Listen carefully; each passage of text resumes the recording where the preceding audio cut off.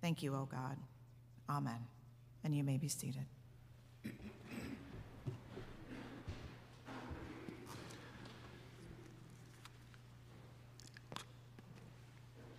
In St. Paul, Minnesota, there's the minor league baseball team is not very originally called the St. Paul Saints.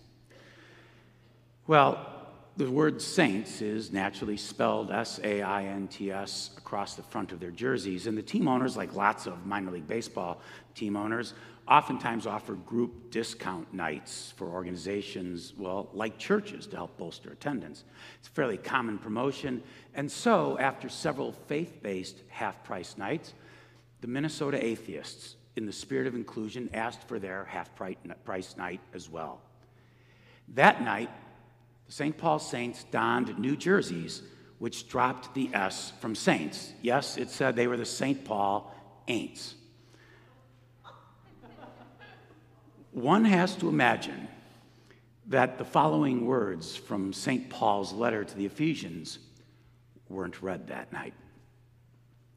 Paul, writing to the church in Ephesus, I, Paul, an apostle of Christ Jesus by the will of God, to the saints who are in Ephesus and are faithful in Christ Jesus, grace to you and peace from God and the Lord Jesus Christ. I have heard of your faith in the Lord Jesus and your love toward all the saints. And for this reason, I do not cease to give thanks for you as I remember you in my prayers. I pray that the God of our Lord Jesus Christ may give you a spirit of wisdom and revelation as you come to know him. This ends our reading from Paul's letter to the Ephesians. Will you pray with me? May the words of my mouth and the meditations of each of our hearts, O God, be offered humbly and faithfully. Amen. Now, I want you to imagine this. Someone from our church's nominating committee, there are 4 people who make up the nominating committee, call you up, you recognize the number on your phone, and you know they're from the nominating committee, and you're thinking, well, maybe they're going to ask me to be on, say, the finance committee ministry, or maybe on diaconate to help with worship. And they ask you, no, I'm calling. We're looking for nominations, and maybe your own name should be included. They say, we're looking for nominations for saints. Saints. Here's my hunch.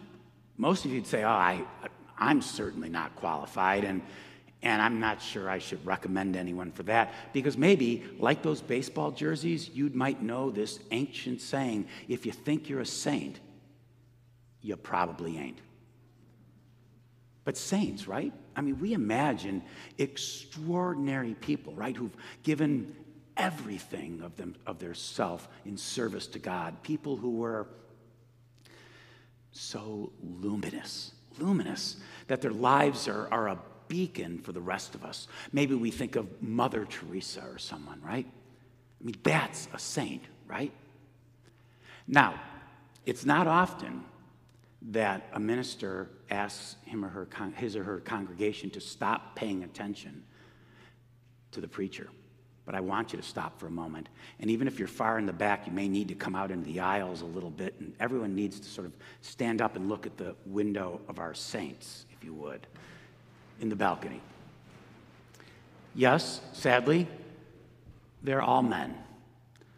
That may have just been the context of the culture in 1960 when the Jesus and Disciple window was installed. So it's called the Window of Saints, and as I said, it is all men, but Jesus, however, is the central figure. He's surrounded by 13 saints. I've looked up in our records, and all the names of the 13, I only recognize like 7 of them. The other 6 I had never heard of. I had to look some up, and they weren't even easy to find that way. But still, looking just quickly over your shoulder, here's a few of them. Starting from the upper left, our upper left, is St. Coloma. Just below him, wearing what are called the Geneva tabs, is John Robinson, the pastor to the Pilgrims. Right below him is St. Francis, and next to him is William Brewster, who led the early Pilgrims. In the top right, another Catholic saint, very ecumenical of the church at the time, is St. Patrick. And Down in the upper side on the right, but in the lower right, wearing the pith helmet, in the same window as St. Patrick, is Albert Schweitzer, medical missionary doctor. So, for hundreds of years, the church has told stories of saints, of lives that are so remarkable that they could be models of our Christian life, but yet never anyone claiming them to be perfect. So if the nominating committee calls you asking for names for sainthood, you're going to probably be stumped, which really means that maybe we should begin to re-examine what we think when we hear the Apostle Paul's words about loving all the saints of the church. Because it's most likely that Paul was speaking about the everyday run-of-the-mill faithful folk in Ephesus. And listen, I'm sure the congregation in Ephesus was comprised of a bunch of good people. I mean, they really probably were. There were probably a few pains, but mostly it was great, right? But saints, to call them all the saints? Clearly, Paul had something different in mind than maybe the Mother Teresas of the world or even the Albert Schweitzers. Maybe he had something in mind what a young child once experienced here in this sanctuary. She was waiting for her dad after church, and it was close to noon, and the sun was still sort of moving across the sky, and it was spectacular, that window. And the individual pieces of glass, the greens, the blues, and especially those reds that form the figures of the servants of God and of Jesus, those colors and shapes were splashed all over the floor and the pews and the walls. It was astonishing. And the little girl asked, who are they? And the answer was, they're saints. Do you know them? And the next response was, only a couple. But then she said this, honest to goodness, it is so cool, she said, the way the light shines through them. Exactly, right? That's what Paul had in mind when he referred to the members of the church and in the other early cities as saints. They hadn't performed any miracles, I'm almost certain of that. They certainly were flawed. But Paul was writing to them not as extraordinary people, but as people who, even in their ordinariness and their flaws, something of God shone through. It was Kierkegaard who said, a saint is simply someone whose life has a cranny through which the divine peeps. And now I think you know who he's talking about, right? People that you might give their names to the nominating committee. People who sometimes, even in spite of themselves, end up being glimpses of God's blessing for those who know them. Everyday saints who, in mundane ways, serve as reminders of Christ's love for this world. And when I look out, I see lots of practical saints, lives through which the divine peeps. I see the person who drove someone to the doctor and picked up groceries for a neighbor on her way home.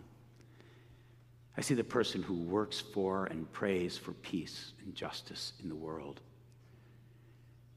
I look out and I see choir members who have sung for the umpteenth time this month to enrich our service in praise of God.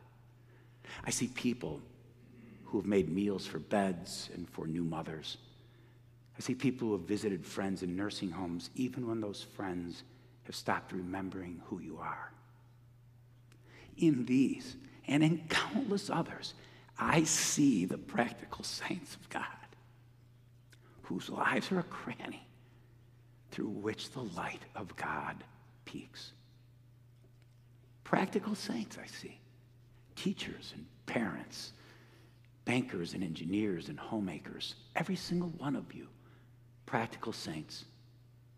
You are the ones to whom Paul was referring in his letter, reminding each of you sometimes, and sometimes in spite of ourselves, we are glimpses of God's blessings to others. So friends, let your everyday lives of faithfulness serve as a reminder to others of the love of the extraordinary God who works through ordinary people, you and others, the practical saints of God. May it be so.